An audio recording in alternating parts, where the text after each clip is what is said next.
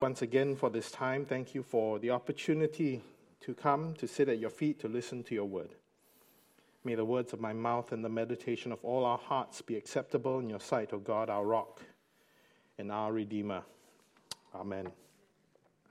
Last week we began a sermon series in the book of Esther, and we're continuing. It's a mini-series because it's only 3 weeks long. So last week, this week, and next week, we run right through the book of Esther. If you haven't read through it, I would urge you to do it.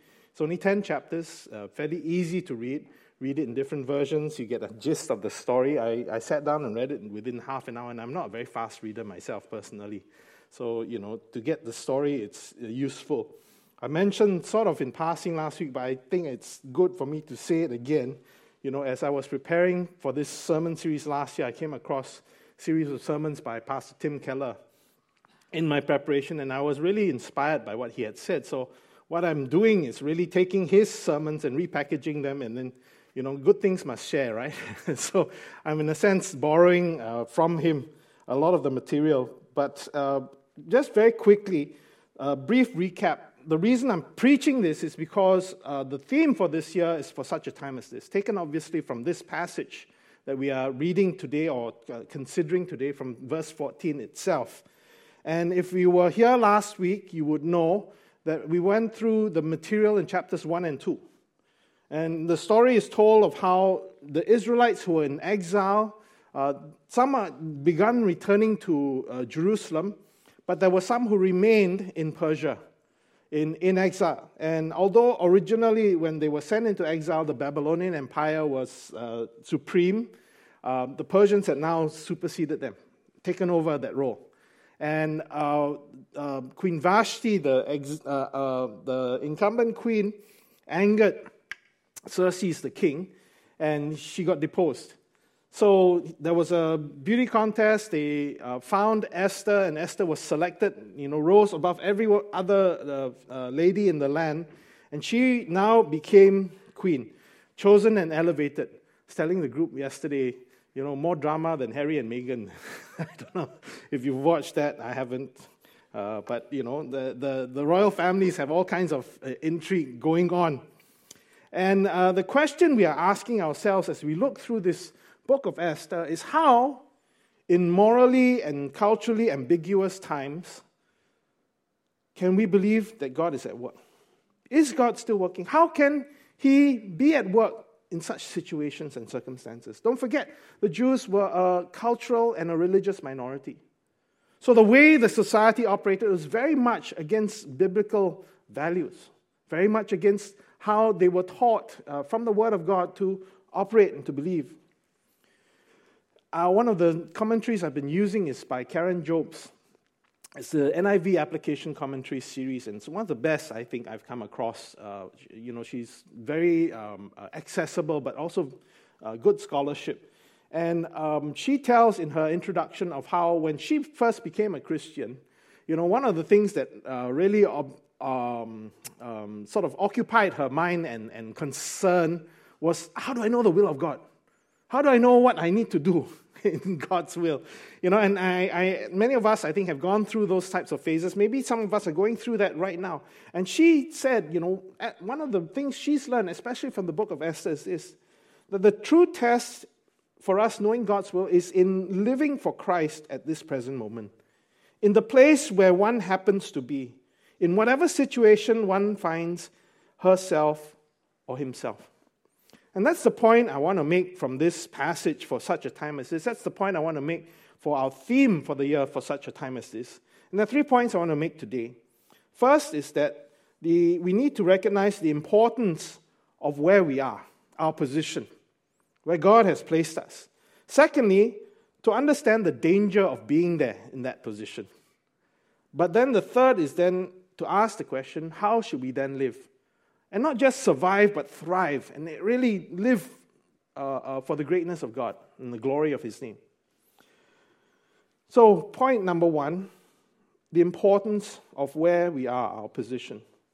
We take the passage up from verse 6, and Mordecai is found in the open square of the city in front of the king's gate.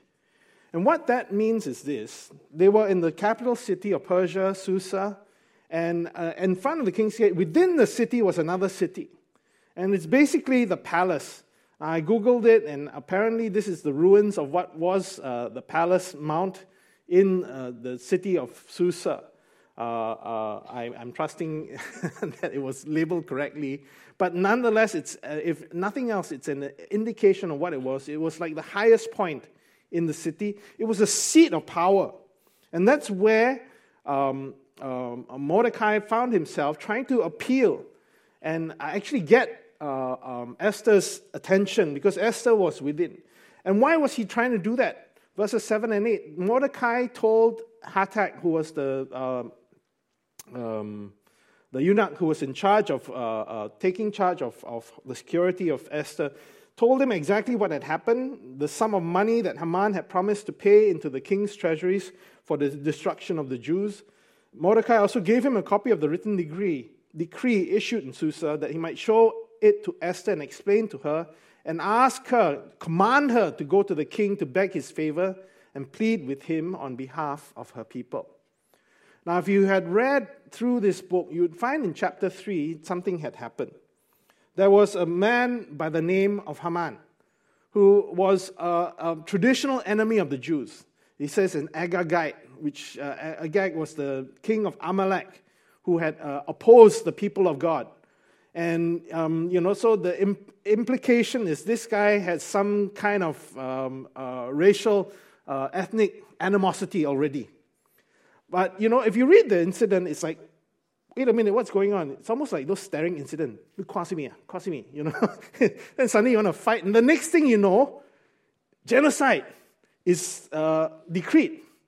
That he manages to maneuver and get Xerxes to sign or sign off on a decree which says anyone can kill any Jew in the empire. And you can take all that they have. That's an attractive proposition, right? Why not? You can kill with impunity. It's an automatic immunity. Go ahead and do that.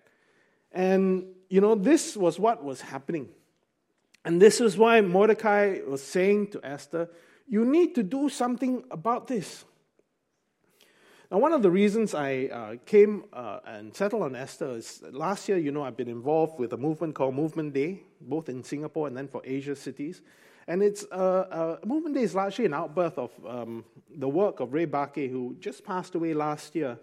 And he wrote this book, which is an important book, A Theology as Big as a City, calling for Christians to see their city as something which God has called them to make a difference in.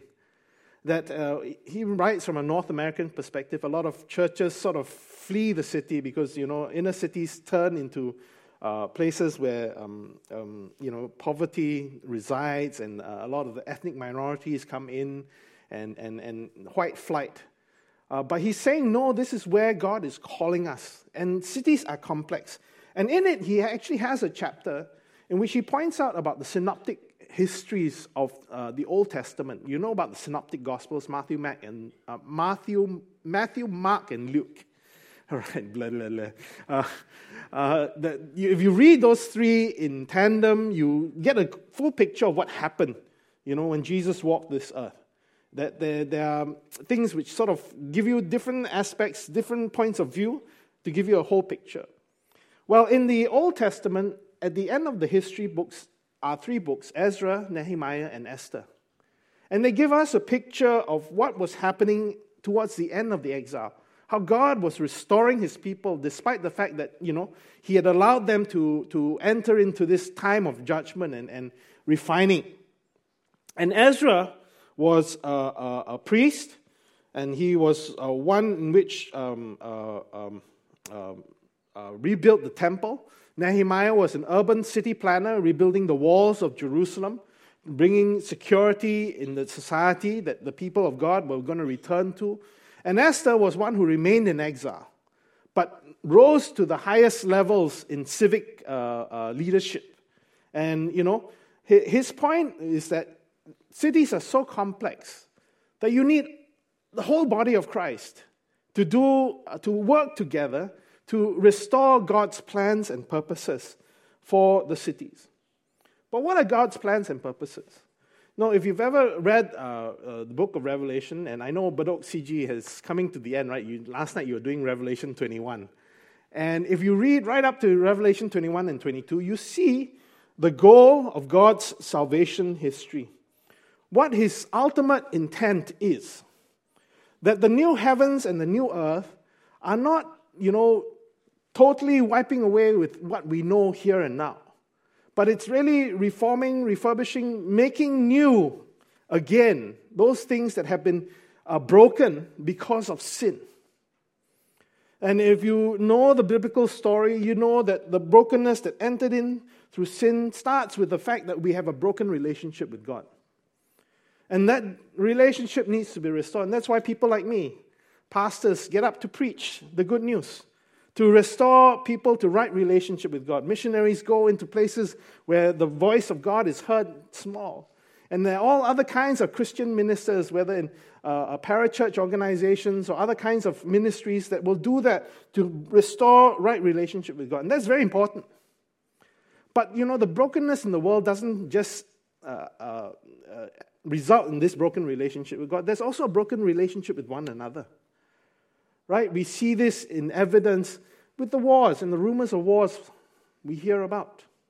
We see this in evidence in dysfunctional families. I'm told the biography, sorry to major on Harry and Meghan, but it's sometimes salacious details, right, about how broken that family is. And it's really a reflection of the fact that all families are broken. From the outside, that family looks like a model family, looks wonderful. People hold them up as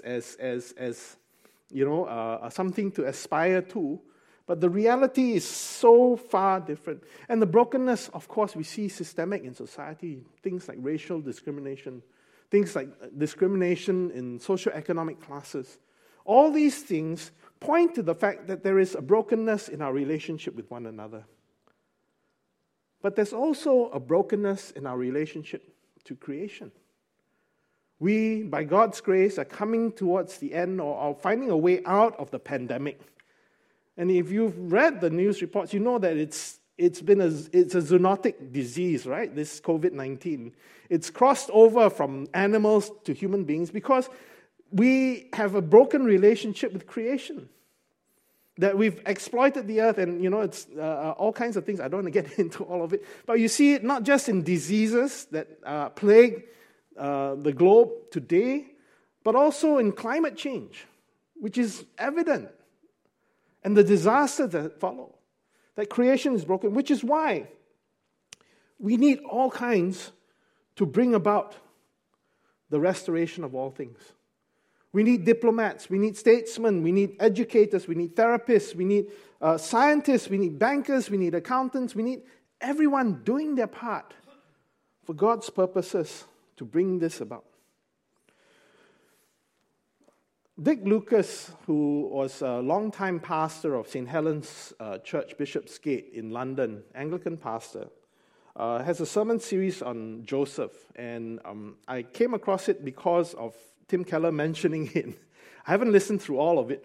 But in it, he has a very interesting illustration, which I want to borrow because I think it illustrates this point really well.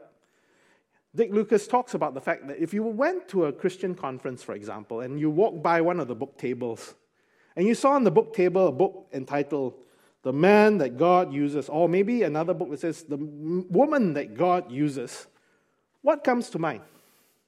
I think for most of us, we think, this must be a book about some great pastor, or great preacher, or great man or woman of God, someone who had done wonderful exploits, spiritual giant. Dick Lucas says this: in the long term, I think being a preacher, missionary, or leading a Bible study group in many ways is easier. There is a certain spiritual glamour in doing it, and what we should be doing each day is easier to discern, more black and white, and not so gray. It is often hard to get Christians to see that God is willing not just to use men and women in ministry, but in law, in medicine, in business, in the arts, in commerce. I could go on and on and on. He says in the church that is a shortfall today. That sometimes we tend to valorize, we tend to make heroes of these men and women of spiritual stature who do, great spiritual things. And I'm not denying that those things are important. But the point Dick Lucas is making is that all of us are in important positions. The importance of recognizing where you are is not an accident, that God has placed you there for such a time as this. Second point, there is a danger in being there.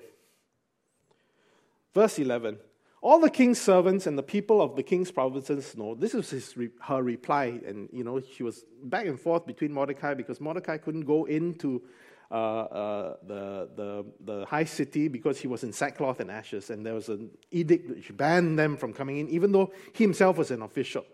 Right? He could have gone in and found a way, but so no text message, so you have to use a messenger to go back and forth. So that's what's happening here.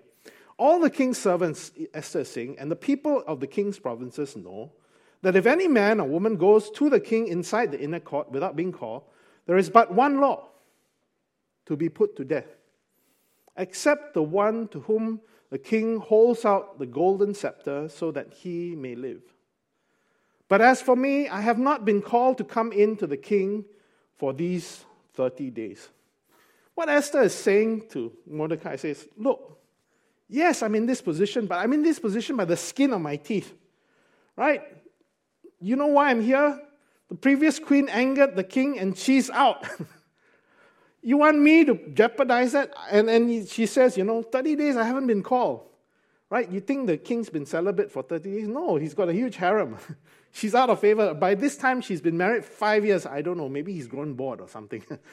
But she's saying, I have no guarantee if I appear unbidden, uncalled for on my own, that I may lose my life.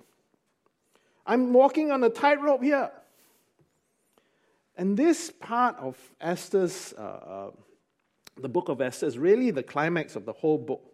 It's the turning point of the entire story. In verses 13 and 14, Mordecai replies to Esther. He says to her, do not think to yourself that in the king's palace you will escape any more than all the other Jews. For if you keep silent at this time, relief and deliverance will rise for you, for the Jews from another place. But you and your father's house will perish. And who knows whether you have not come to the kingdom for such a time as this. I like the NIV. It says, who knows but that you have come to your royal position for such a time as this. Last week I mentioned to you, this is an interesting book.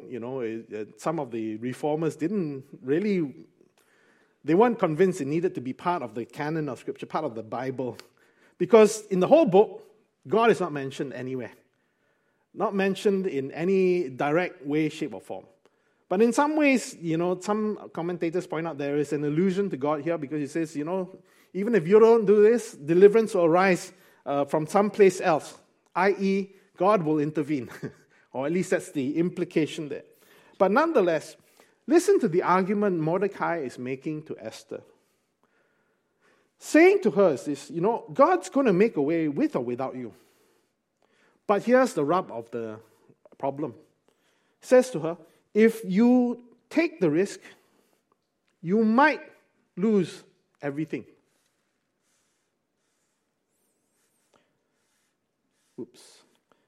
If you take the risk, you might lose everything. But if you don't risk it, you will lose everything.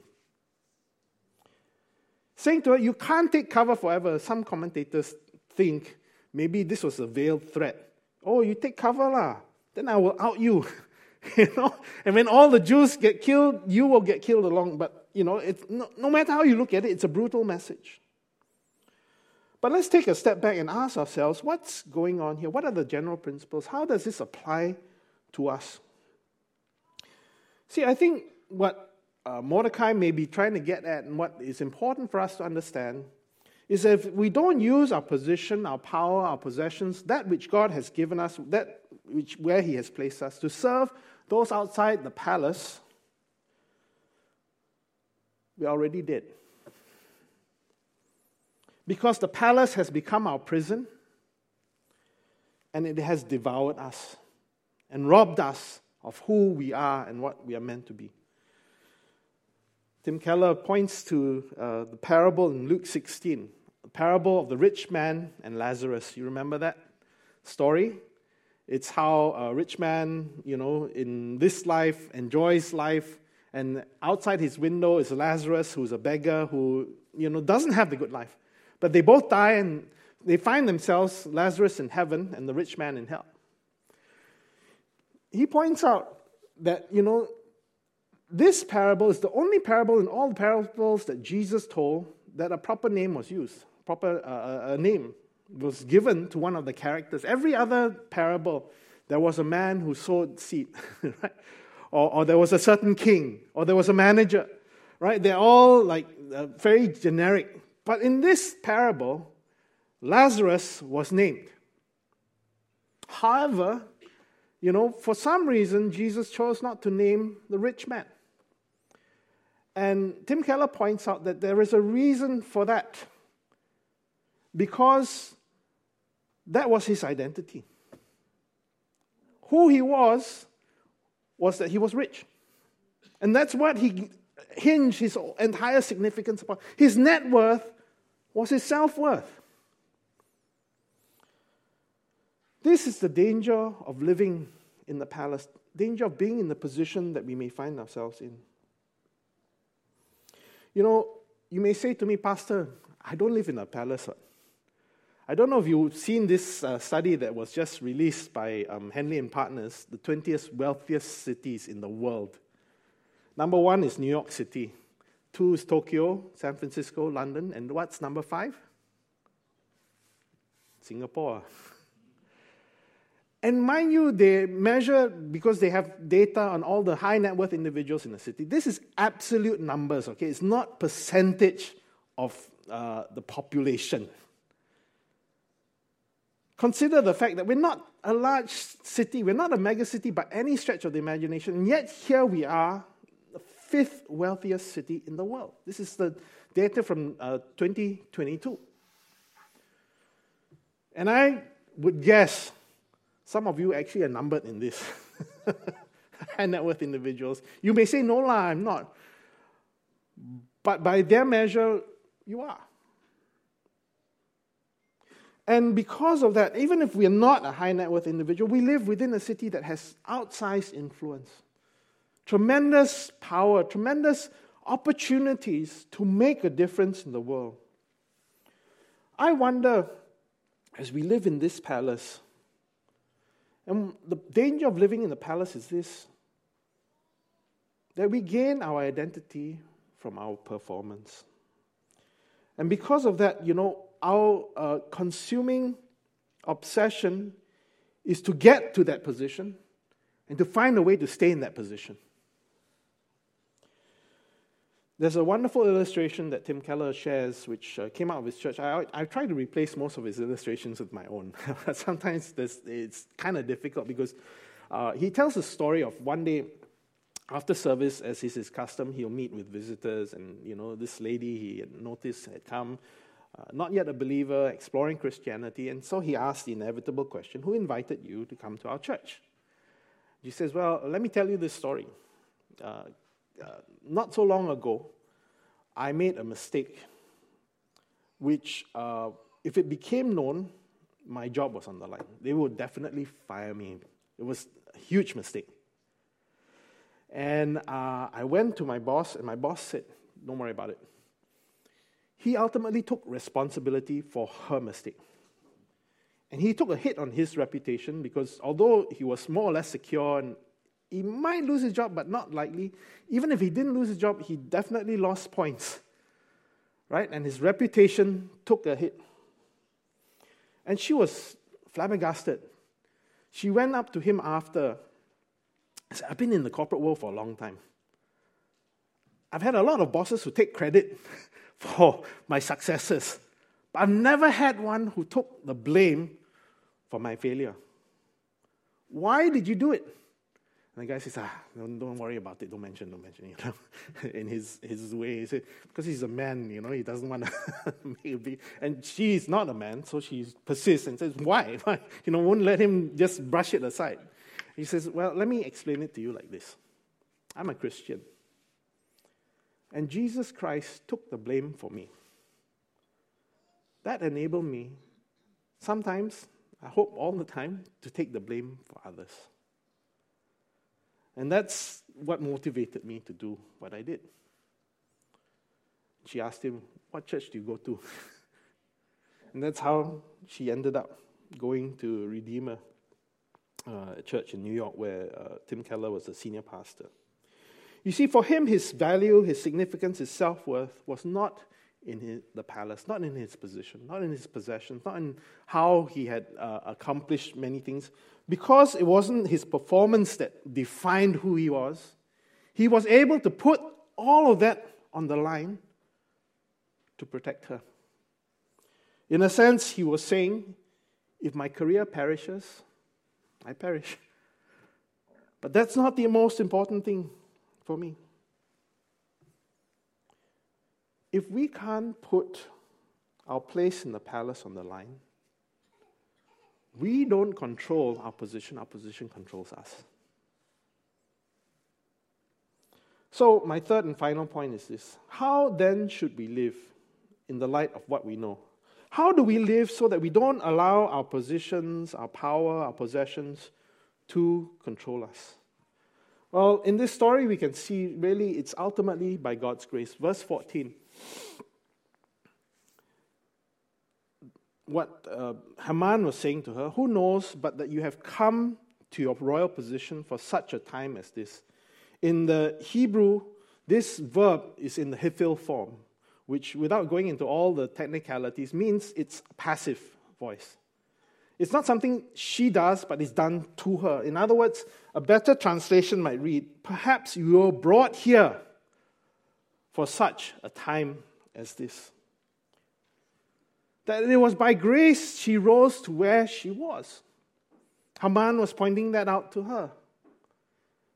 That she did not earn her beauty. She struck the genetic lottery and she was a beautiful woman that attracted the king's favor and attraction. That the opportunity opened to her strictly by grace. What about us? Some of you with that thought, I'm in this position because of grace, God's grace. You'll be offended because, Pastor, you know how hard I work in school? How much I sacrificed going out and partying, got the top of my class, got in a good university, managed to interview with the top job, and where I am, I earned it. You got to where you were because your intellect was gifted to you. The gifts and the talents that you have came by grace.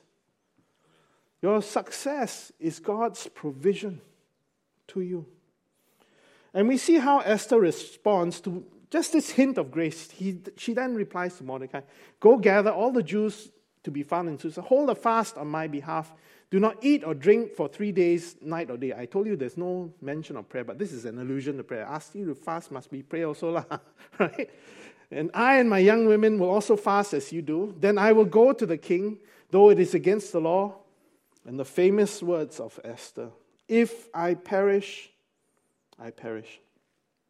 You see the turning point? Meek, compliant Esther, which we looked at last week, who just went with the flow, who quietly, meekly just accepted the fact, and then assumed her whole identity, set aside her Jewish identity and following the law of God and dietary laws, just put it aside and just compromised to get to where she was. Suddenly, she gives commands. Suddenly, she turns around and she says, if I perish, I perish. Karen Jobes, in her commentary, points out that the book of Esther mentions her name 37 times. Out of the 37 times, 14 times she's called Queen Esther. 13 of the 14 times happen after she says, if I perish, I perish.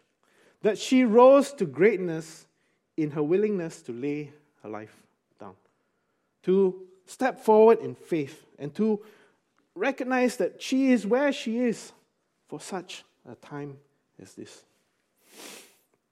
I could very well end the sermon right here. And many of us will look at Esther as the example and go off from here and, so inspired and fired up. You go to your office on Monday tomorrow and you say, I'm going to be an Esther in my workplace. I'm going to stand up for Christ. And it can go one of two ways. On the one hand, you spin your wheels, you do all you can to become a good Christian, and then by Wednesday, day, exhausted, I can't make it. And maybe you make it to the end of the week, but by the next week, that's it. That the inspiration, can't last. Why? Because it's a motivation by guilt. You feel guilty, look, I've been living so selfishly. Or, I've just taken my privilege for granted and elitist mentality, and I don't care about the people below me or those outside the palace in that sense. This kind of motivation can never last. It always wears off at some point. Or the flip side is this, pendulum swings. Because you've been so quiet about your faith, you suddenly, Monday, I'm going to take a Bible like pastors, big one, put on my desk. So everyone knows I'm a Christian. Not enough, I'm going to print out Bible verses and stick all over my cubicle. And I'm going to talk to everyone who comes along to the point of being obnoxious about my faith. But the problem with that? The problem with that is that we end up still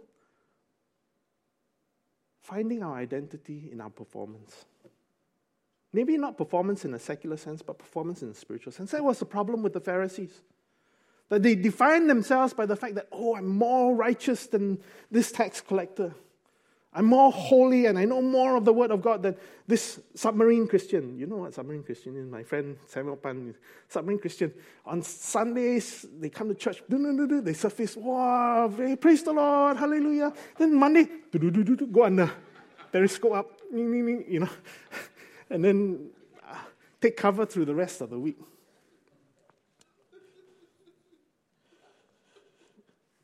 So if Esther as example is not the way to learn to reorder our lives, how do we see Esther? If be like Esther is not the lesson of this book, what is it? Secret is to see Esther as a signpost. Now, you stop and you think about, how did Esther save her people?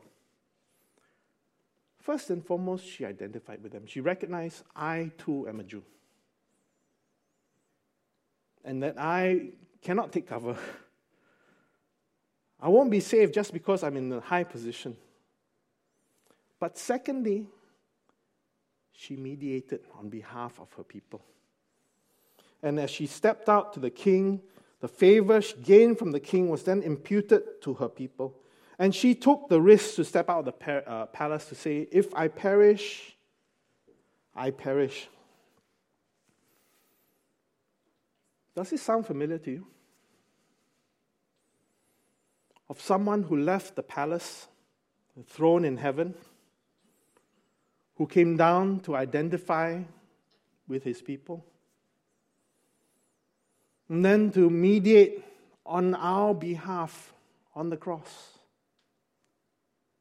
to gain a favor of God that is then imputed to us. He humbled himself. Didn't need someone to nag him or cajole him or ask him, to stand up. You don't think you can take cover. He willingly, and he didn't say, if I perish, I perish. He said, when I perish, I perish. He didn't come at the risk of his life. He came at the cost of his life. This is the good news. This is the gospel that really, truly can transform us. What does this mean? And let me end with this thought. See, Esther as an example, and any biblical character as an example, while good, will ultimately crush us because it raises an impossible standard for us to try and attain in and out of ourselves, in our own strength. Because, like it or not, when we try and do that, we're still, in many ways, putting our identity in the palace, in our performance, in our position. But if we see Esther as pointing us to Jesus and to the gospel, it frees us.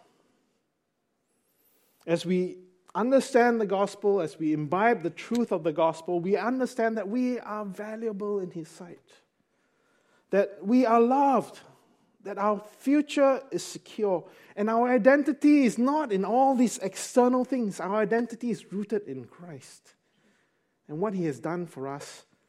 So much so that, we are no longer ruled by these issues, these external issues.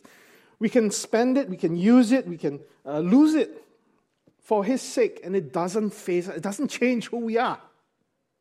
Do you hear that? You understand that? Esther acted on a hint of grace. We, on the other hand, live with the full revelation of God's grace. That while we were yet sinners, long before we knew Him, He knew us. While we were yet sinners, God demonstrated His love to us in that Jesus died for us. I appeal to you, if you're sitting in our midst, if you're watching us on the live stream, if you've never given your life to Jesus yet, why don't you consider doing that? He gave His life for you. It's an opportunity for you to believe and to receive Him into your heart. The God who created you, who knows you, calls to you and He says to you, "Come to me, all who are weary and heavy laden, all you who've been trying to root your identity, your significance, your self-worth in your performance, in your place in the palace. Come to me, and I will give you rest." But this is also a message for those of us who've already made that decision. Because truth be told, we still struggle with believing it. We still continue to root our lives in something else other than our position in Christ. If we understand the message of the gospel, we are able now to identify with those outside the palace. Have a heart for those who are poor and oppressed. Find ways to make a difference where God has placed us. That God has put us here for such a time as this, to use our skill sets, our abilities, our influence to make a gospel difference in their lives. But ultimately, it's to, the call of Jesus Christ. When He bids a man come, He bids a man come and die. It's to, unconditional obedience. And let me end on this illustration. Again, borrowing from Tim Keller, he talked about the fact that, in his younger days, he was taught something about the universe. And he said, if the distance between the Earth and the Sun, which is 150 million kilometers, is equivalent to the thickness of a piece of paper, then the distance between the Earth and the next nearest star is equivalent to a stack of papers that's 21 meters high, almost as high as this building. Or maybe more than halfway. Right? Can you imagine that? That's how far it is to the next star. But then if you measure the diameter of the galaxy, the Milky Way, it would be equivalent to a stack of papers 480 kilometers high. That's further than from here to KL. Right? Somewhere between KL and Penang. Stacked paper that high. That's how big our galaxy is. And our galaxy is a speck of dust in all the galaxies in the entire universe. And Scripture tells us this. Where is it? That Jesus is the radiance of the glory of God, the exact imprint of His nature, and He upholds the universe by the word of His power. And Pastor Tim asked the question, how is it you make Him your personal assistant?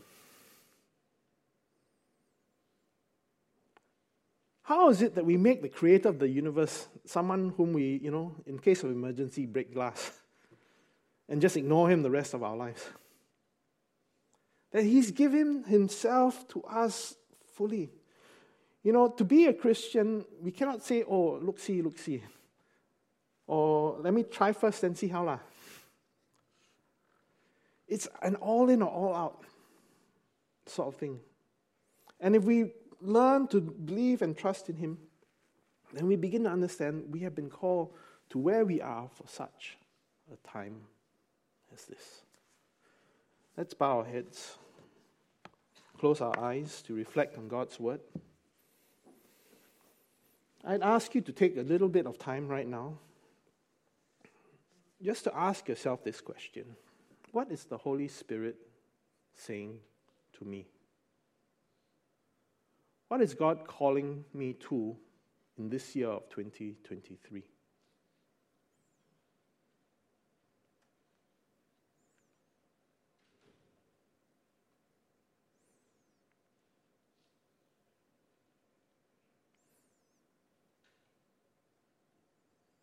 Maybe you already know the assignment God has for you, and you've been struggling with it through the last year.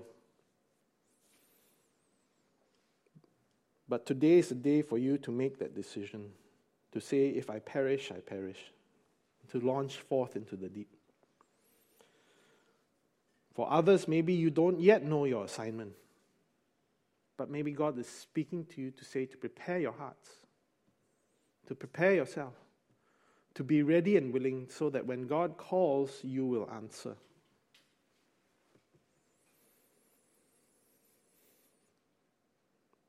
Let me pray for all of us as we conclude this time. Gracious and loving Heavenly Father, we thank you again, Lord, that you are a gracious God, that you come to us, you love us, you speak to us, that, Lord, even when we don't see you at work, you're working. That you are a God who makes a way where there seems to be no way. And Lord, we thank you. We are grateful for that everlasting love you have demonstrated to us. That, Father, as your sons and your daughters, we can root our identity in who we are in Jesus Christ. That we are valuable, that we are loved, that our future is secure. And that, Lord, nothing around us can shake us. The wind and the waves have no bearing on our identity in you. Thank you, Lord, for that. But Father, we ask you give us the courage to live in the light of that reality, in the light of our position in you. Father, make the grace of God real in our lives, beyond just an intellectual assent to a heartfelt belief and conviction and a motivation. May it transform us in this year of 2023 to become all that you are calling us to be, Lord, helping us to live for such a time as this. These things we ask and we pray in your Son's most precious name. And all God's people say, Amen.